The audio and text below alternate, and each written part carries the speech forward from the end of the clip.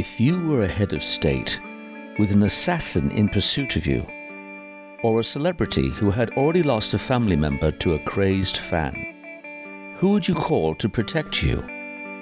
I would call upon a special agent, highly trained in weaponry, international subterfuge, surveillance, and countermeasure techniques.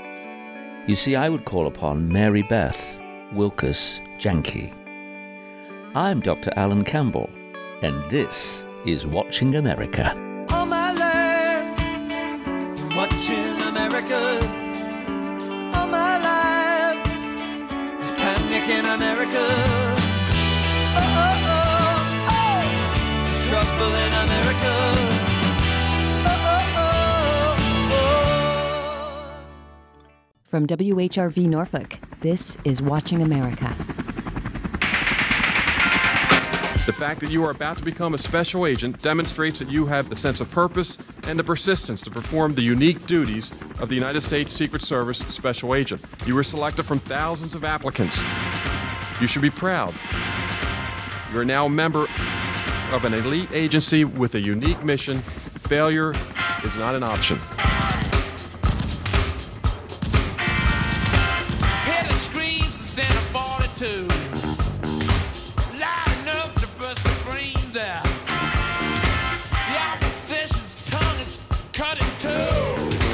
Keep on the street cause you're in danger. 100,000 disparados lost in the jails in South America. Curl up, baby. Curl up tight. Curl up, baby. Keep it all out safe.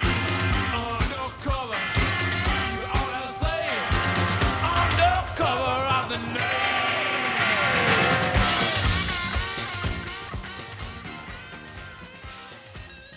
Mary Beth Wilkes-Janke is the author of The Protector, a woman's journey from the Secret Service to guarding VIPs and working in some of the world's most dangerous places. She is a native Chicagoan, and she was attracted at an early age to the concept of law enforcement and then later psychology. She has earned a B.S. in criminal science, a master's in forensic psychology, and a glutton for punishment academically. She went on no less to get also a Ph.D. in forensic psychology. She lived in Seville, Spain, before being recruited by the United States Secret Service, whereupon she became a special agent. She then turned her talents to private service, protecting both ambassadors and foreign heads of state.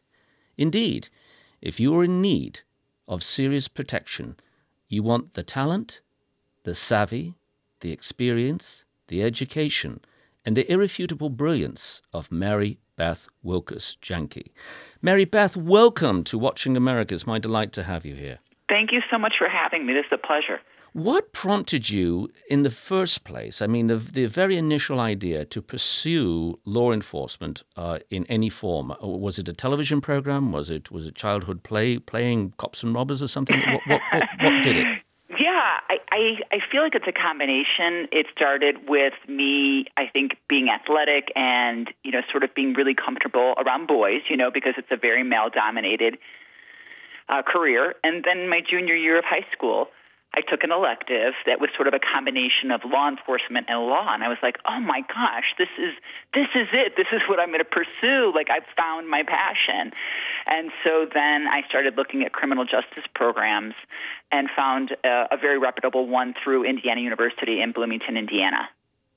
And so was that innately a talent that you had? I mean, were you analytical in high school, junior high school, even analytical of your parents, perhaps, when they, were buying you Christmas presents? Were you a person to be of an investigative nature?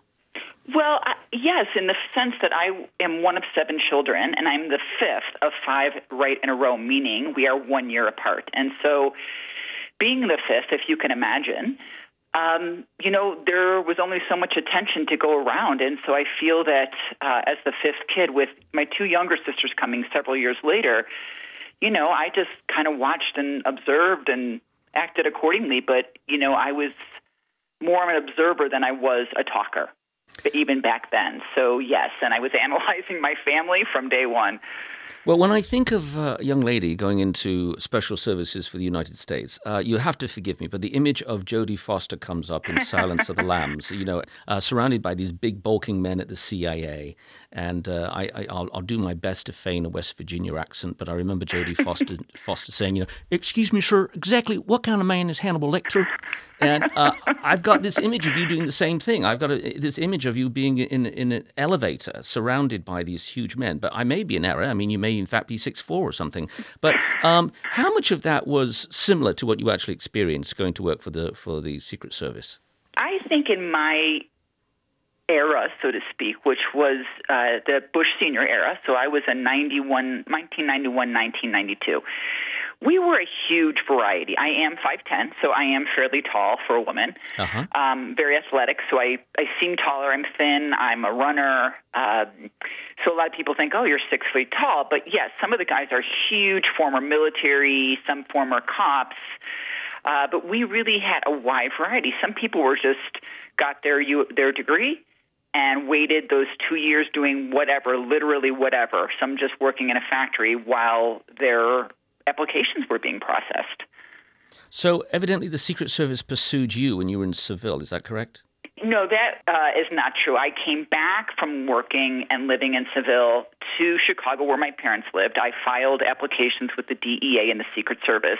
And then I moved to D.C. because I was like, oh my gosh, they told me 2 years, more or less, because I had worked and traveled so much around Europe. So they said, we really have quite a bit of work to do to check out all your travel.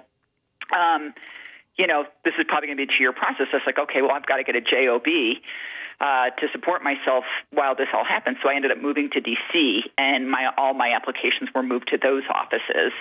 You very quickly excel and do well. You are in very exotic locations. You are living essentially at times a James Bond Mission Impossible / life, without question. And you are working with the Bush administration. You're doing everything for even down to looking after the grandkids at one point or another. Yes. And then you go into private service. For instance, you work for the Versace family, certainly after the loss of Gianni. Correct. In Miami. In both instances, you're working with personalities. In fact, in every instance of everything you've done, Mary Beth, you are working with personalities. People can say, and just ask any medical doctor, physician, people can say to a professional, I want you to help me in this regard. And then, if you ask a physician, they will say some patients will systematically work against the advice and the very thing that they've come to a professional to help them for. Mm-hmm. Did you ever find that to be the case? When people are asking you to do security detail for them, to protect them, that they are perhaps unintentionally dismantling the very thing that you're trying to do to preserve their life? Absolutely, both unintentionally and intentionally. Tell us about it.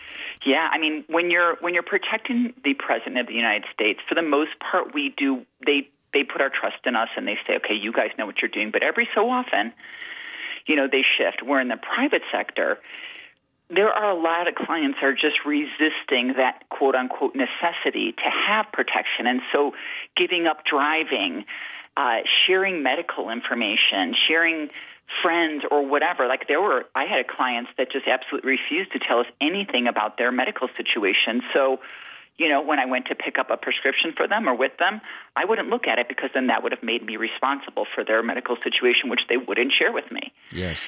Which is crazy in a sense of, from what I understood, because this particular individual was flying to a hospital every month to be checked out neurologically. I was like, I don't understand why you wouldn't share that with me because, first of all, I'm trained. And second of all, if something happens to you, there's only so much I can do because I don't understand what's happening. I don't understand the history.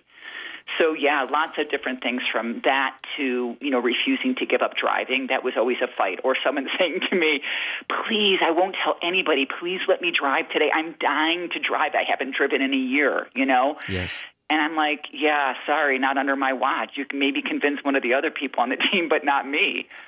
Well, let me ask you regarding, this. You are the cream of the crop by your training when it comes to having somebody to protect famous individuals. But there are many celebrities out there who will not necessarily get the highest rank and order of persons to supposedly be their security. For instance, with no disrespect intended, sometimes they'll just hire a hefty bouncer from a bar who has brawn, but not necessarily that proverbial brain. Have you ever witnessed that with other people, and you just thought to yourself, this is a disaster? Absolutely. To me, that distinguishes somebody who's a bodyguard, which for me, by definition, is someone who isn't necessarily trained versus an executive protection agent. And you're right. A lot of times they're hired simply to discourage. And when something happens, it's not a happy thing. And so being then my transition into the private sector, I have to admit, in my snobbery of being the creme of the creme and having that best training in the world, sometimes when I was working in the private sector, that people that didn't have a lot of training or not very good training, it was a little bit frustrating. I think that's not uncommon, although or in addition, in this day and age, so many people have protection, and they aren't really sifting through to ask people, what are your credentials? Have you ever done any training? And if you have, what training? By whom? Because there are some great schools out there, and there's some great driving schools, and I think that's one of the most important skills to have. Now, you are privy to a lot of personal information and things that you can witness, and I would imagine that this is not so much an issue with the Secret Service because there's certain givens. But when you are a private protector of individuals and persons, be it the Versace family or others, I presume you have to sign a non-disclosure agreement. Is that correct? No.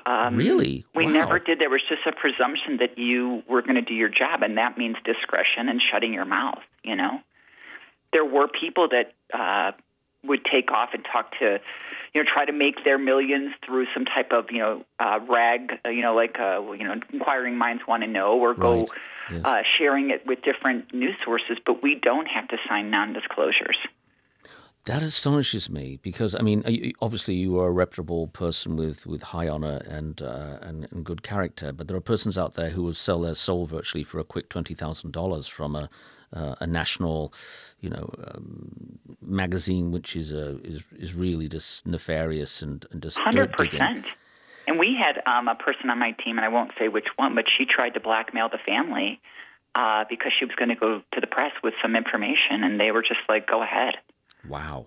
Yeah. Wow. Yeah. Well, that will certainly probably change the reputation of your line of work in the future. Yes, yes. Let's talk about not specifically the Versace family, although obviously I would imagine they were in immediate panic after Gianni was assassinated. Yes.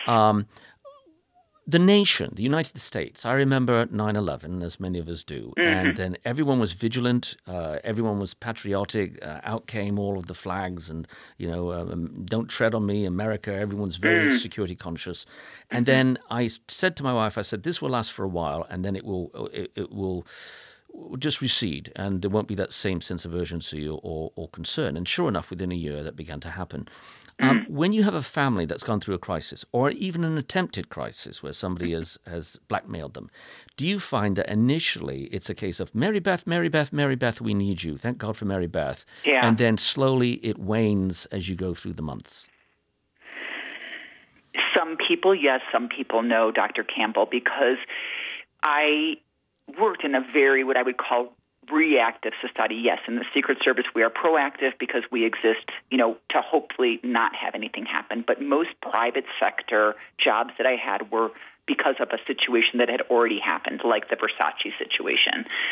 So, it's all of a sudden, oh my God, put together a team yesterday because we're desperate, and they, they're freaking out, they're anxious, they're paranoid, they don't leave the house, and so, you're sort of on a pedestal. Now, some people, like the family I worked in Florida, made the realization because they were, in fact, billionaires, although living a very low-key and humble life, that they had 3 young girls that if they were ever kidnapped for money, that would bring them to their knees, including their companies. So they made the decision after the initial alarm because their house was burned down, and it was determined to be arson. And so they made the decision to keep security indefinitely.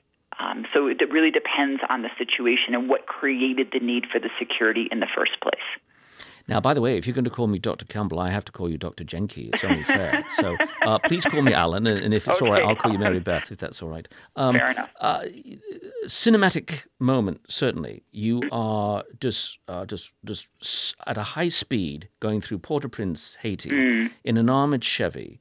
You've got a 9mm Glock attached to you and an Uzi submachine gun.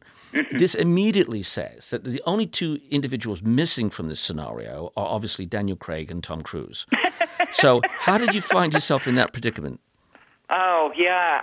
So they already had a team working down there for a year. They started out with around 21 former Delta Force Navy SEAL, like top-tier former military agents down there. Once they brought Aristide back to Haiti because they thought he was ousted, military coup. This could be a potential coup situation once again.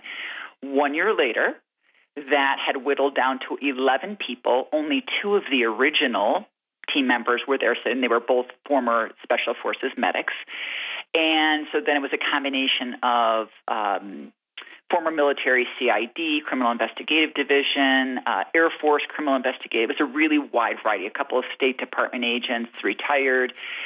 And at one point, the detail leader, who was a former U.S. Army criminal investigator, decided, you know what, we've been working with female agents here in Haiti and training them because we also had a training mission there when we had free time. And we need them to have a role model. And so I'm going to see if I can find a female agent. And through connection, he found my name and called me one day and said, how do you feel about doing a temporary duty as what we call vacation guy, meaning some guys were way overdue to head back to the States because their contract was being renewed in very piecemeal, so everyone wanted to stay and get as much money during that contract as possible. They finally got a longer-term extension and brought me down and told me, you're going to be a vacation guy because, first of all, there wasn't a position open, but second of all, they didn't know whether coming into an already established 11-man team, how that was going to fly. And within, the first month of me down there, and I was supposed to be down there for a maximum of 6 weeks, 2 months, one of my teammates quit, but he didn't make the presumption they were going to hire me, but he came to me and said, hey, this individual is leading. How do you feel about a permanent position on the team? And I said, heck yeah. So I ended up staying almost 9 months. Mary Beth, one of the sad things that many women experience is the necessity or seeming necessity to prove themselves over and over and over again. So when you find yourself in a male-dominated capacity, even in another location upon this good green earth, do you feel that pressure to okay, I've got to in the first few days prove myself to these males, or are you absolutely oblivious to that? Is it something that you don't even entertain anymore? Yeah, I would say that because regardless of how far we've come as women, I feel that there is still that distinction of there's just a presumption that a man knows what he's doing, but a woman, they're just waiting for us to screw up, right? And I'm cognizant of it, but it doesn't change how I work. In other words, just like at the Secret Service, like I had a male at the Secret Service. One of my first assignments, we're sitting in a down room taking a break, and he says to me, broads, booze, and Buicks, it used to be a great life until, they hired women. And I looked at him and I just said, that to me was about the best decision the service ever made. And we both laughed. But, fast forward, even 10 years later, a lot of guys just feel, particularly in somewhere like Haiti where you're an 11-man team and it's pretty dangerous, that what's a woman doing here and how is she going to handle herself and what if things go to hell and, I know what I'm capable of, but what is she capable of? Because women typically, have a different image. And so I'm aware of it, but I don't believe it changes how I work. I just feel like I've proven myself over and over, including in a training role, too, when I was training foreign nationals that were looking at me like, what is a woman doing here? I thought she was the secretary, and I just do my job. And little by little, you almost watch the people defrost, and they come around and they realize, and then you gain their respect little by little, but it is different from the men. There is this constant battle going on in the public's opinion about the nature of the male psyche versus the female. Some will argue that there is a distinct difference. Others will say, nay, there isn't. People are people and what have you.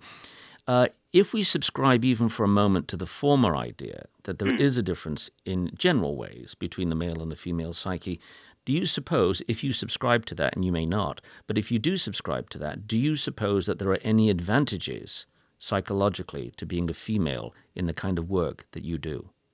I do, depending on the woman, of course, but for me, I think having, in general, more empathy, and I think my ability or my facility to get along with people better, like if I'm doing an advance, meaning I'm going ahead of whoever my protectee is, and I'm setting up a hotel or I'm setting up a location, my ability to talk to people and ask for information or ask for favors usually comes a little bit easier than a guy that's like, I'm an agent and I want this done for me now. And you're like, could you be polite, right? So I feel also that people let their guard down when they're working with women, especially because, and it happened constantly, they're like, oh, I didn't even know there were female Secret Service agents. What can I do for you? You're so nice. And also, one really pivotal moment was when I was interviewing for the job in Lima, Peru, which was my first job out of the Secret Service. And it got to the point I had made it through a series of interviews, and now the very person that I was going to be protecting, the OAS, Organization of American States Ambassador, decided he wanted to interview me.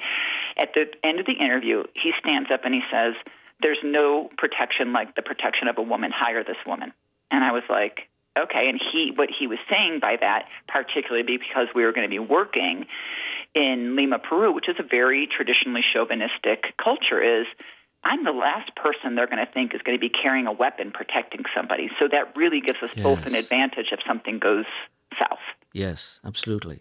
Yeah. Now, there are times that you've been able to use your femininity for purposes that were certainly advantageous, perhaps for a mission and program, which has put you in very peculiar circumstances. For instance, you were once brokered for a dowry of 500 cows to a Bangladeshi colonel.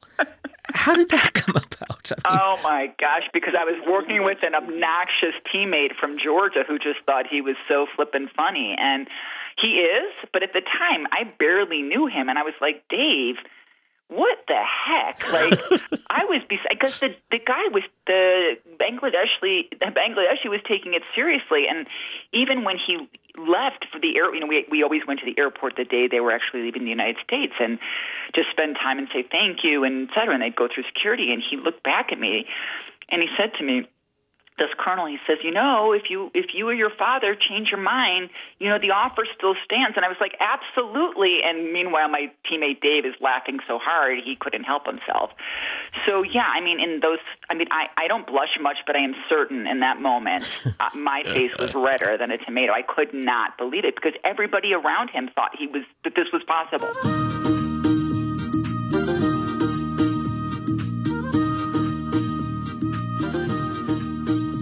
This is Watching America from WHRV. We'll be right back.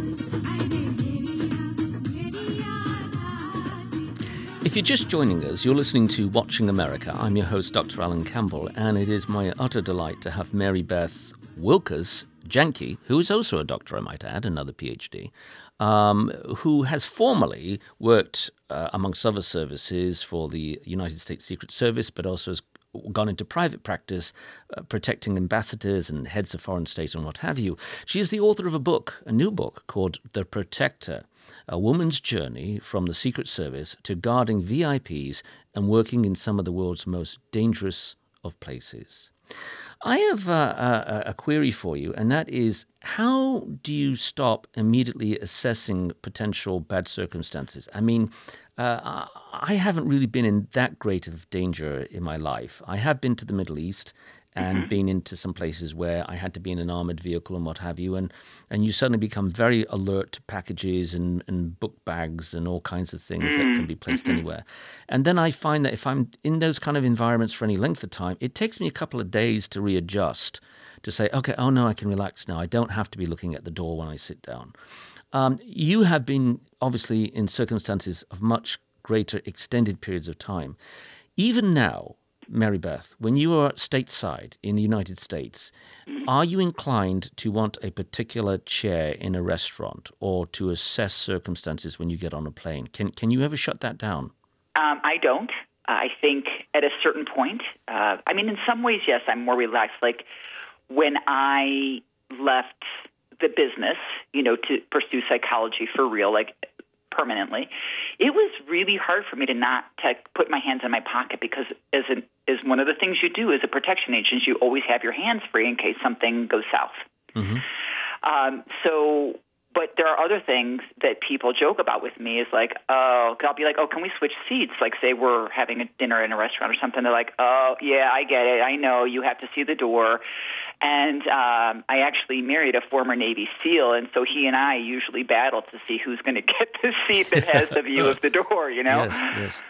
So I think there are certain things that just are innate. They become natural, and, muscle memory is really hard to break. And, I might get in an elevator at a mall in a very, luxurious place, and I'm still thinking, well, what happens if that person pulls a gun or pulls a knife or tries to do this to me? What am I going to do? And so it's always like a what if, even when I'm driving. How does that affect your nervous system when you sleep at night? Do you ever have nightmares?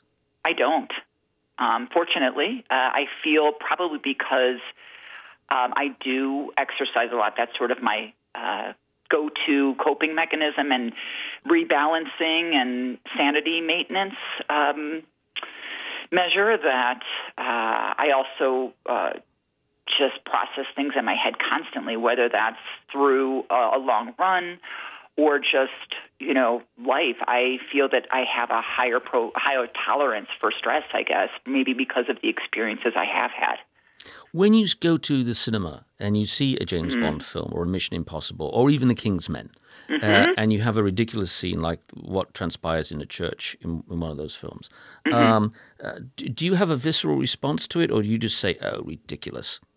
It depends on the movie. I feel that some movies have very good consulting, and they've really done it well, including the specific weapons or the way they would show, say, a protection team.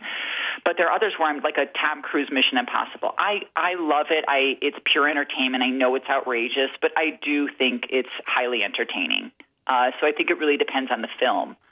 Like I'm trying to think of the one with Clint Eastwood and Renee that they were Secret Service agents, and I was like, you know what? Yes. Finally, there's a movie that got great consulting. They did it right. Right. I'm trying to think of the name of it, and undoubtedly there are people driving in their cars right now saying, "Oh, it's this," and they're yelling at us with the right title. In the Line of Fire. In the Line of Fire. That's right. Yeah. And what was nice about that, it was the premise was he was supposedly in Dallas in Dealey Plaza when the president had been killed, and he was carrying this burden of guilt, which gave a great backstory to it. It was a very, very good film.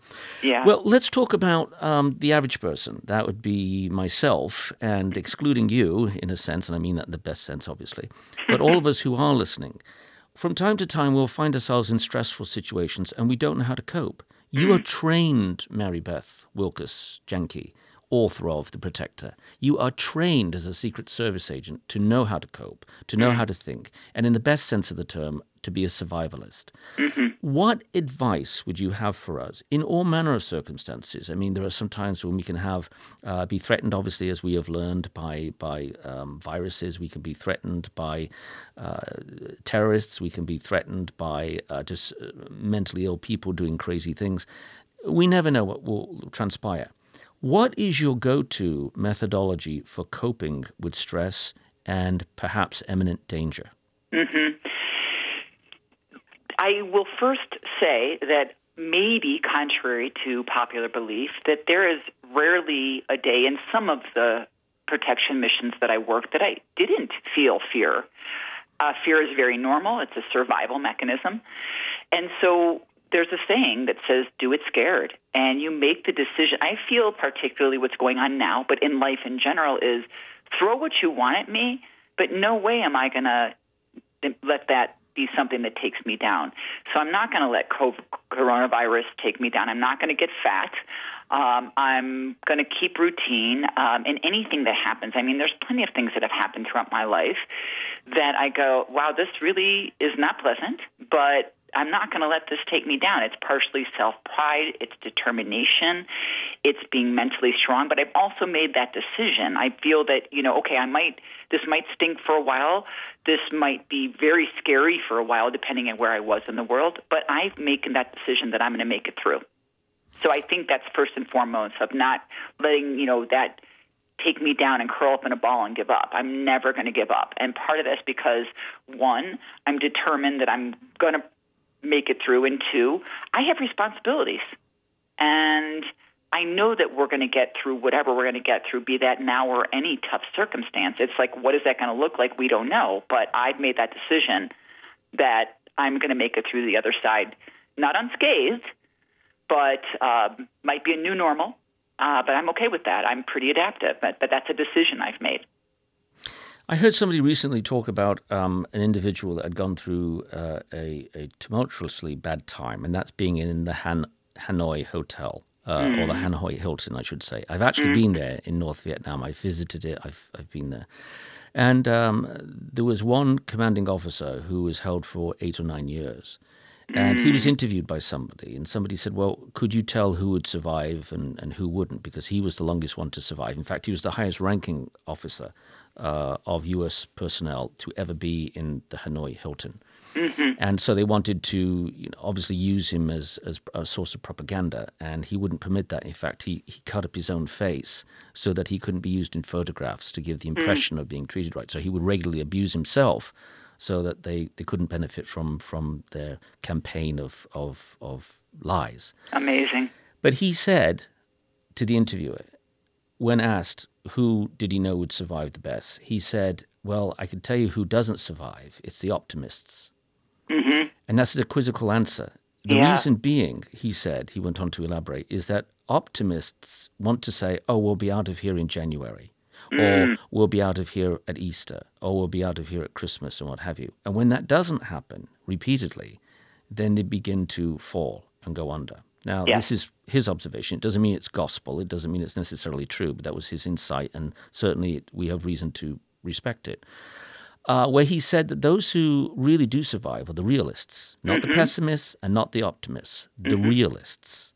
Now, I would say, from based on what you've just said, you are most definitely a realist. I would like to think so. I mean, I agree with him that that's absolutely true, because if you keep setting yourself up that, this is going to be over, like you set those goals and it doesn't happen, the system can't take it because you're working and making it to that date, and then all of a sudden, bam, the floor falls out from under you. So you have spoken about some issues that you think are obviously good advice for us. And just to remind the audience, we're talking to Mary Beth Wilkes-Janke, who is the author of The Protector, A Woman's Journey from the Secret Service to Guarding VIPs and Working in Some of the World's Most Dangerous Places. You say that when you find yourself in a difficult situation, to breathe. And then you go on to say that we need to pause between emotion and action. What do you mean by that? Yeah. Because emotion is what can drive people to react badly.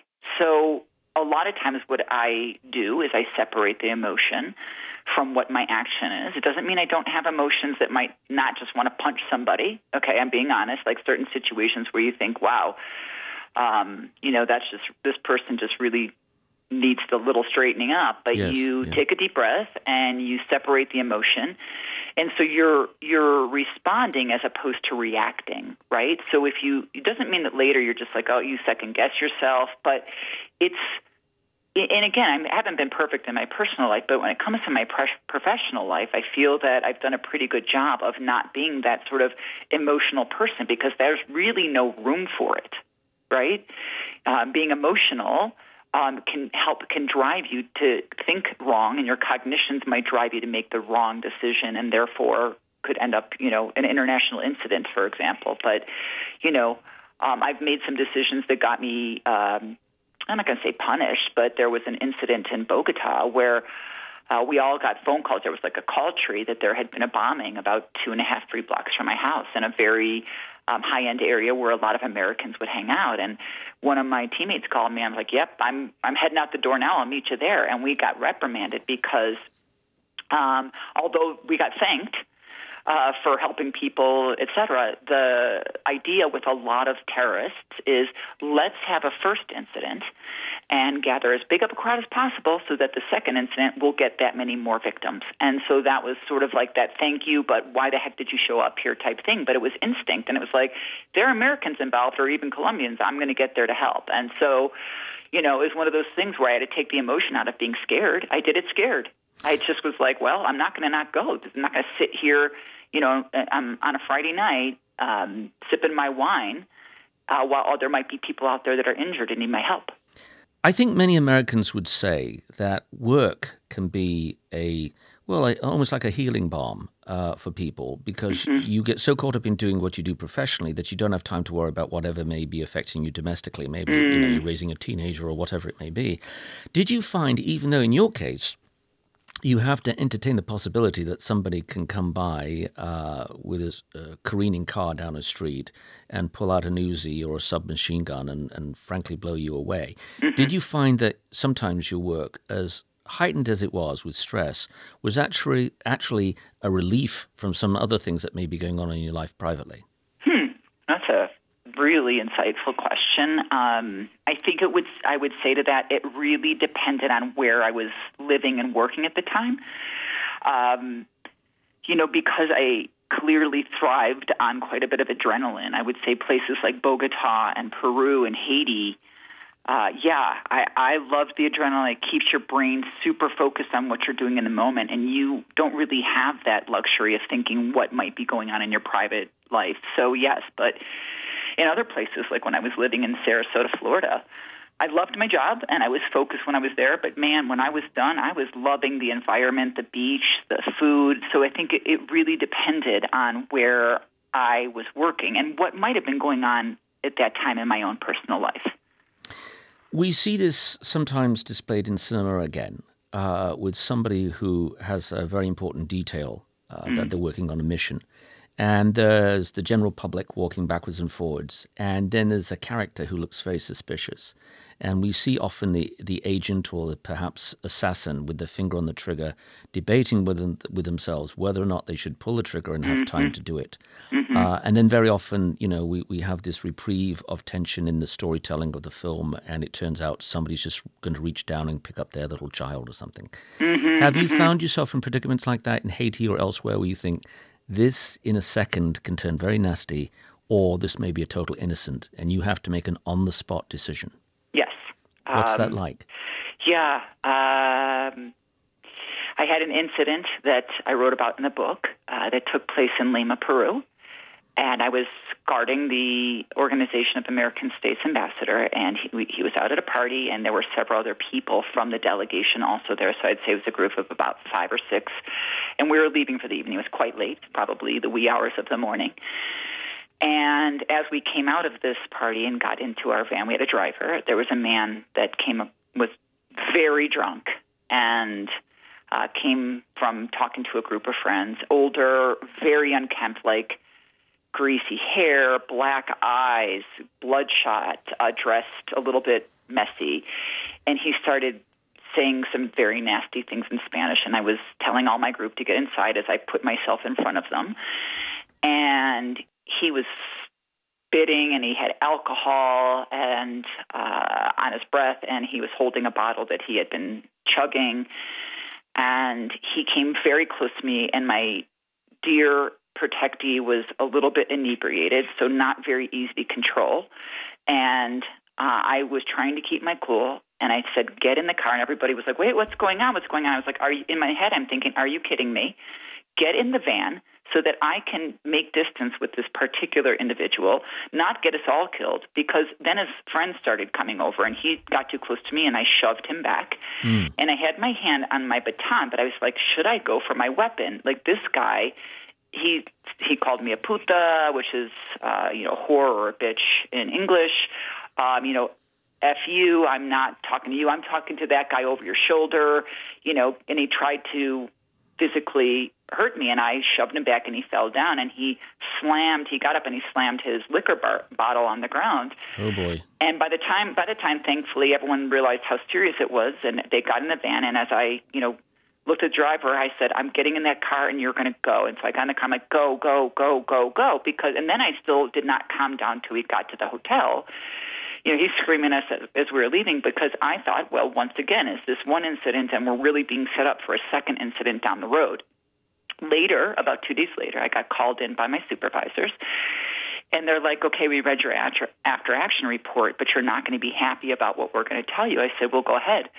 And they said, that individual that you were dealing with was a member of the Black Panther terrorist group, or gang, I guess it would be called. And when that incident was happening with you, 2 police officers walked by at the end of the street, but they knew who he was and they knew his friends were, and they didn't want to get involved, so they walked away. Wow. And I was just like, what can I do? I just looked at him like, well, that just tells me that I can't trust the police here. Yes. Thanks, Yes. Yes. I was pissed off, and I thankfully had a partner that I could sort of vent with, but he's like, well, Mary Beth, like we thought, we can't really trust the police, so we'll just create different sources to, don't worry about it. I'm sorry, I know it was a crappy situation, but we'll get through this. We're strong. We're good. We have good, we're resourceful. And he did have some contacts that helped us, but what could I do, right? Well, Mary Beth, your experience is so diversified. One of the things you did is you created a stalking risk assessment prototype. How does one go about doing that? And what has been your experience dealing with people who are stalkers? Yeah, that was during my time getting my master's in forensic psychology at John Jay College in New York. And at the end of the program, you choose either to do an externship, or a thesis, and I chose to do field work. I'm a field work person, clearly.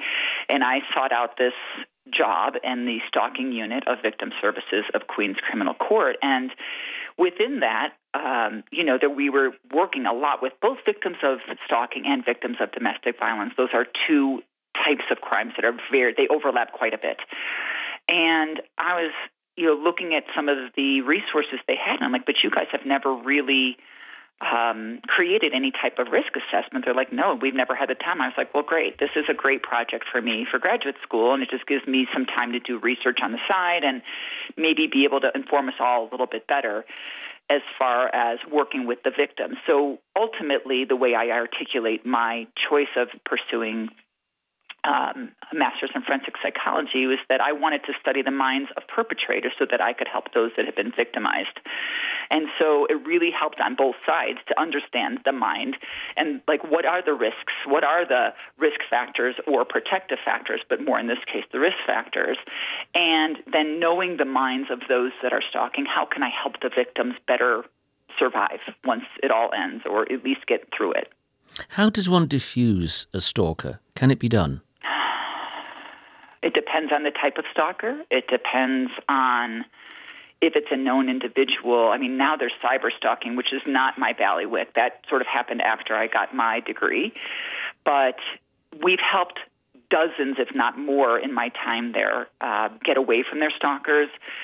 A lot of times, Alan, what happens is the stalker finds another person that they get obsessed with. So it's just transference of obsession. Absolutely. Yeah, serial obsession. And it sounds obsession. horrible, but as somebody, say one stalker that goes, you know what, I know this sounds horrible, but better her than me.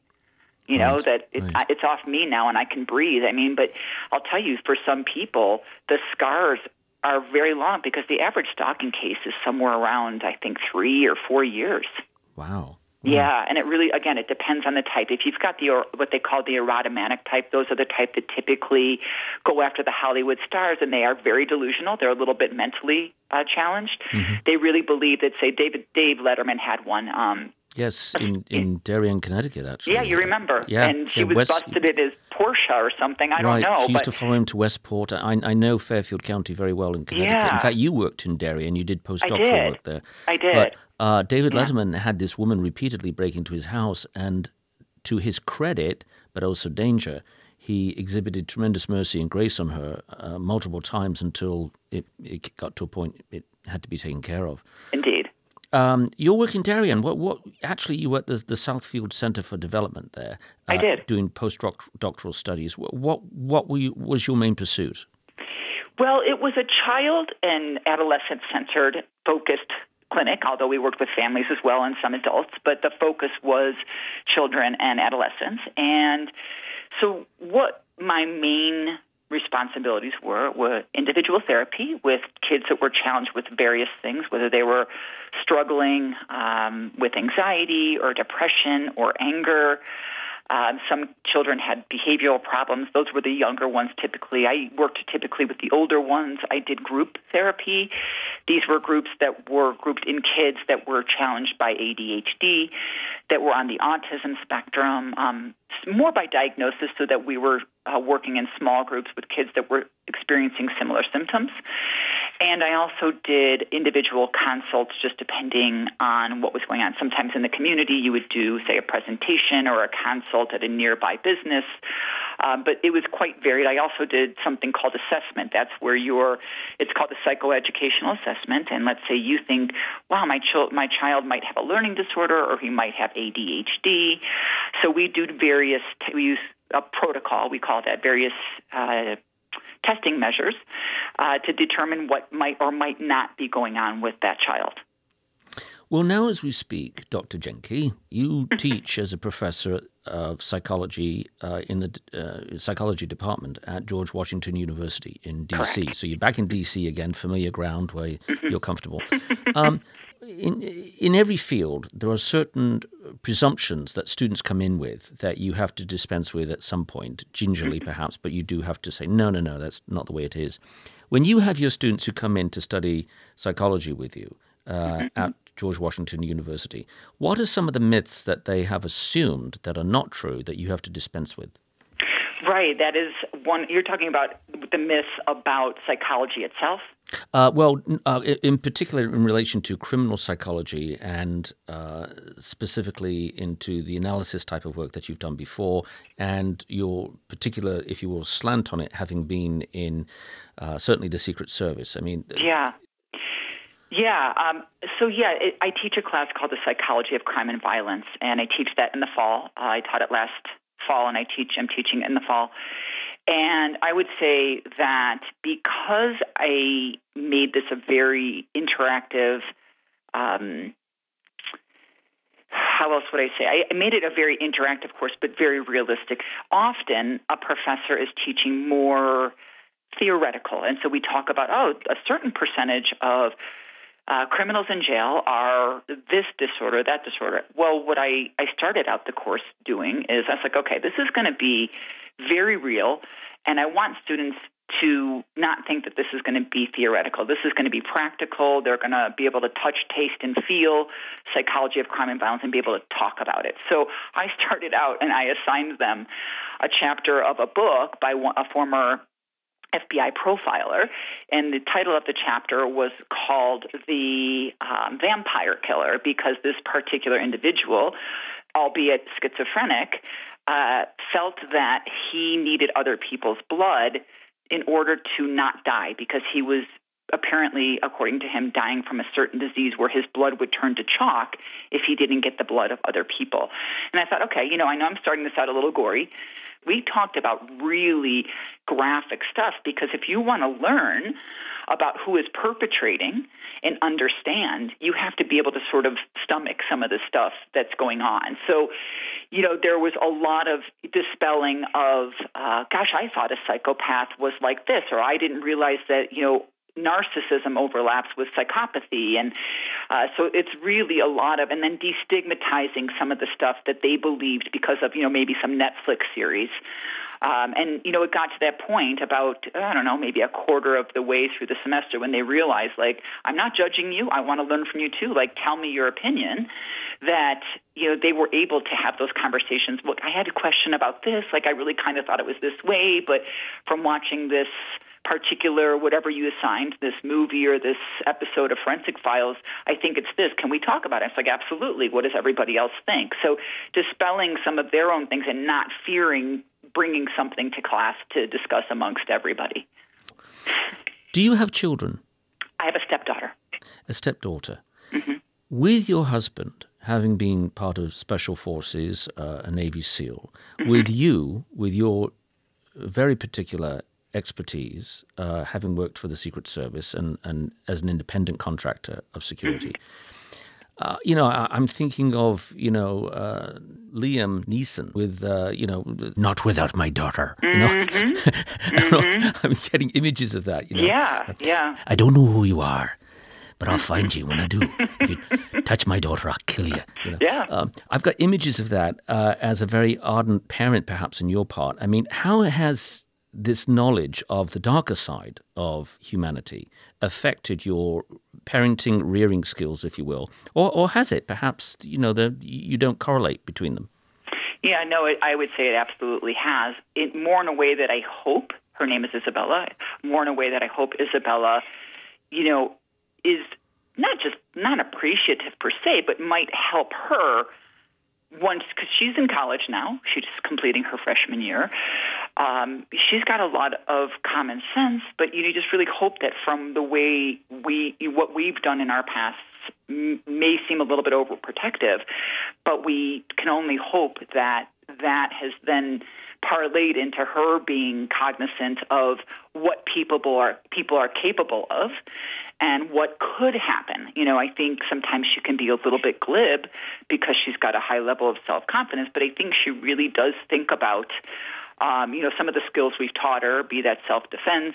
Mike's gone a little bit further in some of his skill set with her, but, that she feels confident enough that she would be able to protect herself if something were to happen, which we know there are a high number of incidents on college campuses. So, I would say that at this point, yes, I worry about her when she's at college, but I also have faith that, there comes a time, just like with my parents, you have to let them go and hope that all that work that you did for those first 18 years, in my case, I knew Bella since she was 5, that she listened and that she's going to use those skills, and I really believe she has. Of all the experiences you've had, what is the resounding most important lesson that you have learned from one of them? To not doubt myself. And how do you arrive there? Just keep doing my job.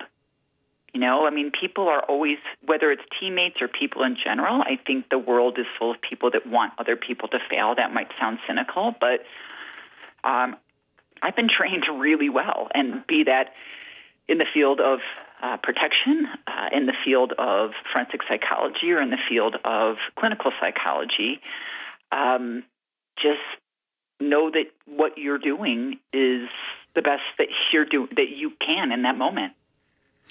Well, Mary Beth Wilkes Janke, Dr. Janke, I have to tell you that I am so proud to live in a land that trains people through the Secret Service for the caliber of insight, perseverance, strength, and wisdom that you have. You have been an utter delight here on Watching America. I thank you so much. I wish you great success with your book.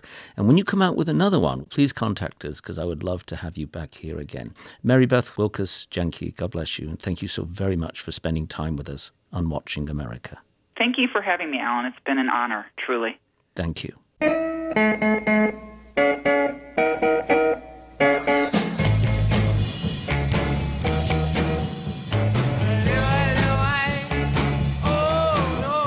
You've been listening to Watching America. Our theme music is provided by Razorlight. Our recording engineer is Todd Washburn. Our producer, Paul Bebo. Our senior producer is Gina Gamboni. Our executive producer, Chuck Dowd. Heather Mazzoni is chief of content, and Bert Schmidt is our CEO. I am the series creator and host, Alan Campbell. Until next time, take care and blessings. Let's go! Watching America is a production of WHRV Public Media in Norfolk, Virginia.